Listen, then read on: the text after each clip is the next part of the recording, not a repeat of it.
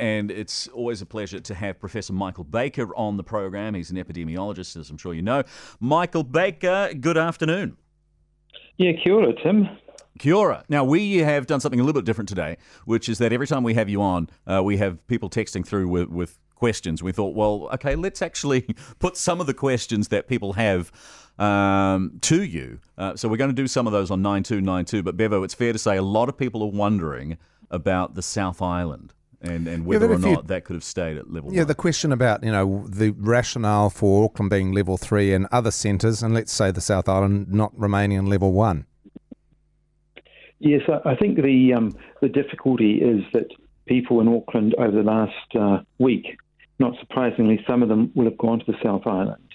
So the whole rationale for the fact that we need level 2 in the rest of the country is because of that. What about the question of borders? So some people, we've got one here about if Auckland was, let's pretend that Auckland was a city that half the size of the North Island. At some point, we would put in a border, even if it was in the middle of suburbs. Is there any case for maybe excusing the people of Orewa from having to be in level 3? Yeah, look, I think you're absolutely right. As soon as you put a limit around anything, if it's geographic or any other boundary, if it's demographic as well, there's always the question about where the border goes. And it's always somewhat arbitrary. We've learnt with this virus that a geographically targeted approach does work now, but I'm sure it can be refined in the future. If it was refined, in this case, say just South Auckland, and this is really what a lot of people have been asking, what Bevo was saying, if it was just South Auckland that was locked down, is that conceivable? It would be, but the trouble is we know that people move a huge amount across Auckland. There'll be people who live in the northern half of the city and cross the Harbour Bridge every day and work in South Auckland and vice versa. So it's actually very hard to do that, I think, in a city like Auckland. Got another text here, picking up on the point I made earlier about the Prime Minister's language saying we suggest people doing that, we request, we ask. How about she actually says the law tells you and stop being so wishy-washy? Is there room for her to be stronger in her language, in your view? Well, I think the law is very strong if it's needed, but the hope always is to promote voluntary behaviour.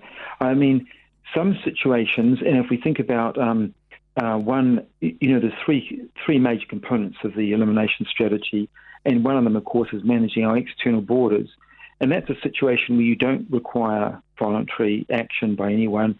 You just use, quite tough legal controls on who can come and go from New Zealand. But the other parts of the strategy do require public cooperation. And one of them, of course, is testing and tracing. And you do need the public to feel comfortable coming forward if they've got symptoms. The other part, of course, is using lockdowns and mask use to dampen down transmission. That's physical distancing. And again, that's somewhere in between, because you can use quite tough legal controls there very easily. Like you can just stop people getting on flights and travelling around the country. And you were mentioning about putting in geographic borders.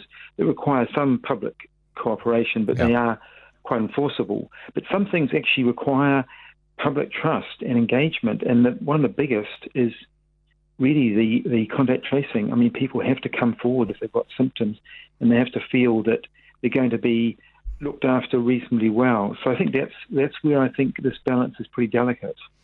Speaking of contact tracing, and expressions of gold standard, what does contact tracing in New Zealand look like? Because we don't have mandatory use of the app where people would where the whole population suddenly going to get a text if they've been exposed to some or come into as a casual plus or casual contact. What does contact tracing look like? Because it sounds to me that it's sort of a bit steam driven, that the health officials either get on the phone and just call people, or they put it out in a press release saying if you've been to McDonald's or whatever the place it is, then you need to isolate. Yeah, well, look, there's a whole lot of different ways in which contacts are identified. If you test positive, then obviously, household members, I mean, you've got to be interviewed to say, well, who's living in your household at present and during the period you might have been infectious. And it sort of goes out from there, classifying people as close contacts, and they really do have to be identified quickly. And then the contacts are the contacts, and so it goes on.